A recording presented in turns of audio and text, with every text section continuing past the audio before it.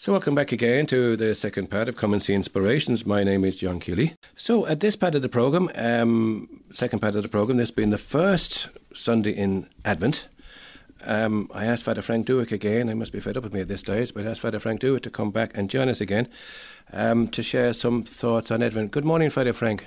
Morning, John. Thanks a lot for coming back again. You're welcome. So Advent, where would you like to start with Advent, Father? Well, I suppose the word Advent, John, comes from the Latin word adventus, meaning an arrival or a coming. So what is the arrival? What is the coming that Advent talks about? Well, I suppose to complicate it a bit more, there are two comings. First, we recall the coming of Jesus in the Nativity. And obviously that is what Christmas is about. And we will have, in the course of Advent, readings from the Old Testament, the prophecies of the coming of the Messiah that the Jewish people waited so expectantly for. These prophecies are known as the Messianic prophecies.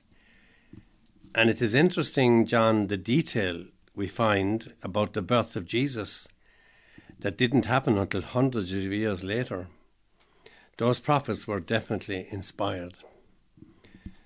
Now, I said earlier, John, that the season of Advent deals with two comings. The first, the one I've mentioned, the Nativity. Now, the second coming I want to talk about is the coming of Jesus at the end of time. It's not just that I want to talk about it, that's what Advent talks about. The coming of Jesus at the end of time to judge us all. And that is sometimes referred to as the second coming or the final coming. It is the coming we refer to in the Creed when we say he will come again to judge the living and the dead, that part of the Apostles' Creed. So in our liturgy during Advent, we have readings, as I've said, covering the prophesying of the birth of Jesus, and we have readings referring to the coming of Jesus to judge the world, to judge all of us at the end of time.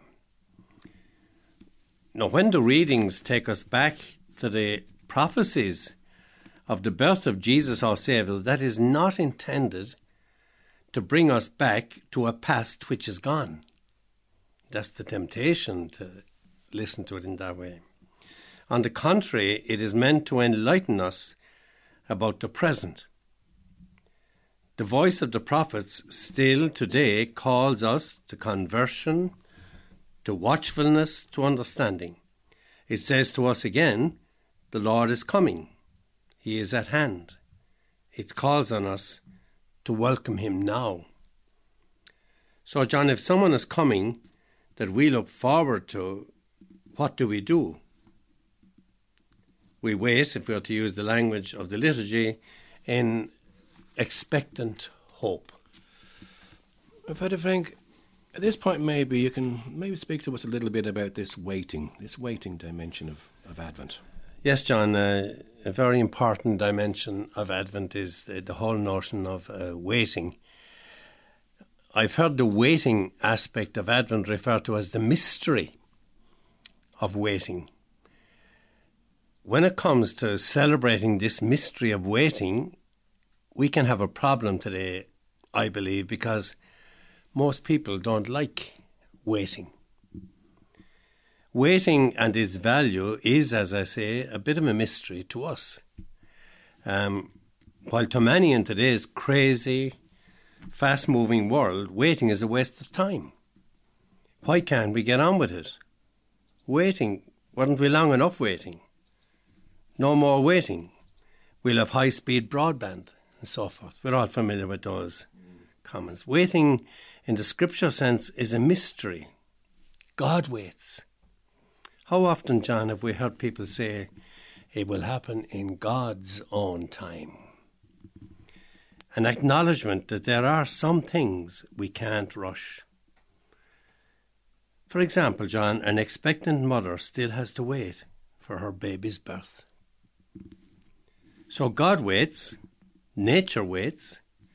So when we as individuals wait, what we're really doing is going beyond ourselves and entering into a sacred, life-giving process in which God and nature are involved. we all know nature won't be rushed either.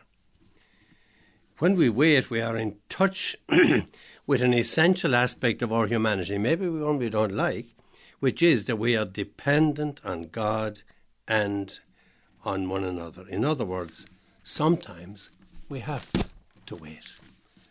So Advent and Advent waiting are, if you like, if I could use the expression, John, stitched into the whole unveiling of God's plan. So where does that leave us in this busy 4 weeks starting this weekend? Yeah, busy. It leaves us, John, I think, with much to ponder and perhaps with a decision to make. A decision maybe to take stock. Maybe a decision to allow ourselves to be deprogrammed. We should note, John, that in Advent, the dominant liturgical colour, that is the priest's vestments, etc., is purple. The penitential colour used in Advent and Lent. So Advent calls for penance. The Greek word metanoia, meaning literally a change of heart. That is what penance is. Now, Father Frank, could you say a little bit more about that penitential side of Advent for us, please? Yes, John. While we're very used to the notion of Lent as a penitential season, perhaps we do not think so much of Advent in that regard. So when I say that we may have to make a decision in that there may be a need to change in how we prepare for Christmas. And when I say that, it is very much in line with Advent as a penitential season, that is, a change of heart type of time. You see, John, in addition to recalling the first coming of Jesus and looking ahead to the second or final coming, there is another coming, if you like, and that is a coming of Jesus into our hearts. And I heard it put one time, John, that the manger that has to be prepared by us for the coming of Jesus is the manger of our hearts. And that is where the penitential aspect, the change of heart aspect comes in, as we do a bit of spring cleaning, if you like, of our hearts, by looking into them for signs of things that should not be there and try to get rid of them. So that brings confession then fitting perfectly into Advent. In that sense, Advent then is a penitential season. But penance should never be seen as a drudgery, as an end in itself, as a negative thing. It is meant to make us better. If we change our heart for the better. And this is brought out, this more positive side of Lent, John, is brought out by both Lent and Advent, is brought out by having a Sunday halfway through both Advent and Lent, where the church calls on us to rejoice in the middle of a penitential season. Now in Advent, that is Gaudete Sunday. It'll be the third Sunday of Advent, and we'll wear different colour vestments that day. It's Gaudete Sunday, Rejoice Sunday. And then in Lent, which is the fourth Sunday of Lent, we have what's called Laetare Sunday, Be Happy Sunday. Thanks for Father Frank. There's a few little observations there again, if you don't mind, just want to pick up. Just staying with that last one, that penitential, that penance side of it, you know, and combine that with Laudate Sunday or Gaudete Sunday. Is it for Advent? We've got this penitential period, and then we've got this rejoicing day. Yeah. Well, I suppose we don't like penance, no. John, and we don't like having to change. No. We do things, and we do them the way we like to do them, and if anyone asks us to change, that's difficult.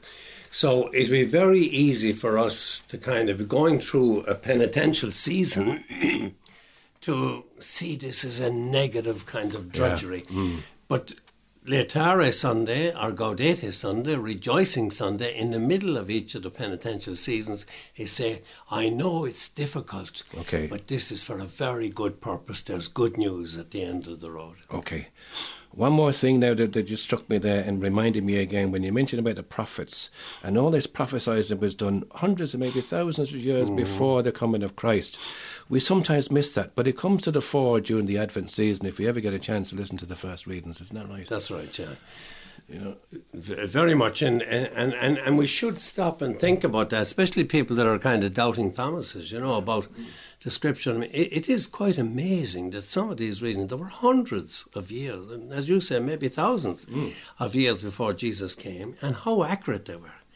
A baby wrapped in swaddling clothes will be found in a manger, and you know, it is amazing. It's extraordinary, and people should stop and think. One of the thoughts that went through my own mind there, Father Frank, when I was just preparing for this programme, was preparing for Christmas, and I was just looking around to see what came up for myself, and just a few little things that came up. One thing that I read early on today was how to prepare for Christmas. And think about it this way. We prepare for everything we consider important in life. We wouldn't show up for a football game unless we'd done some training. We wouldn't show up unprepared to give a big presentation at work and expect to get the project, etc., etc., etc. And it's not saying that we shouldn't prepare, that we are to prepare for Christmas, but the writer goes on to say they don't mean preparing in the typical Christmas preparation, buying, wrapping presents and baking cookies and so on. Yeah, these things have to be done. But what the writer says, and this is the one that got me, it's talking about me preparing me. When was the last time that I prepared my heart for the coming of Jesus at Christmas? We prepare for everything else in life, Father Frank. It's not right. All these important things. And yet, God's Son came down on earth, and we got a chance to have this person come into our hearts. And we kind of don't do too much preparation about it. And that's right. And now, we're living in an age where things have gone very, to use that word, a word I don't like, professional.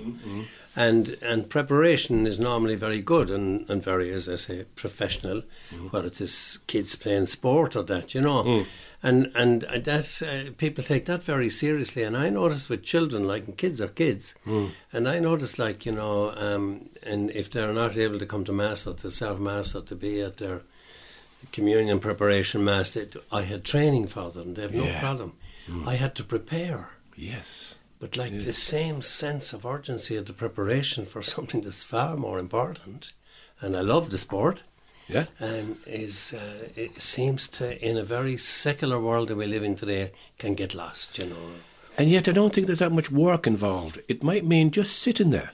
Oh, yeah, at the time, just to stop and think and ponder. Allow God, allow the Holy Spirit to come. Exactly, in. Let him do all the work. We'll see a little bit of that when we come to talk about the Gospel today, John. I might just mention one more little thing here that I picked up from my friend Father Jack McCardle. And he makes this sort of response, and he said, it's vital for us to appreciate the wonderful gift of time. God is totally a God of the now. The only yes in my own life in which he is interested in is my yes now. Today is very unique and a special gift. Not everyone received that gift. Because it's a gift, could that be why we call it a present? Written on the gifts are the words batteries included, which with each day comes the daily bread for living that life. And he goes on to say, did we ever reflect on the possibility that we might be walking around half asleep? The Advent liturgies call us to arise from the slumber. Quite a lot of me could be dormant, and if I died at this moment and God asked me, did you enjoy my creation? Would I have to admit that I never really took much notice of it? Oh, I travelled to other countries to admire the scenery, but I may not have bothered too much about my own back garden. This day is very unique. It has never happened before. The same is true about Christmas. I can approach this Christmas as if it were the only such one-off occasion in my whole life. And that would make all the difference. And just that last little sentence there, Father Frank, just got me. I might finish with this. I can approach this Christmas as if it were the only such one-off occasion in my whole life. And that would make all the difference. Yeah, and he's so right. And you're right, Father Jack is a lovely way of putting things. He's so right. Like, you know, this Christmas is the only one that counts. It's the only one that counts. Yeah. At this part of the programme now, we might go for our third piece of music at this particular stage. And this one, what else could we do? It's O Come, Come Emmanuel, and from King's College, Cambridge. So let's go with this and come back again and we reflect on the Word of God in part 3.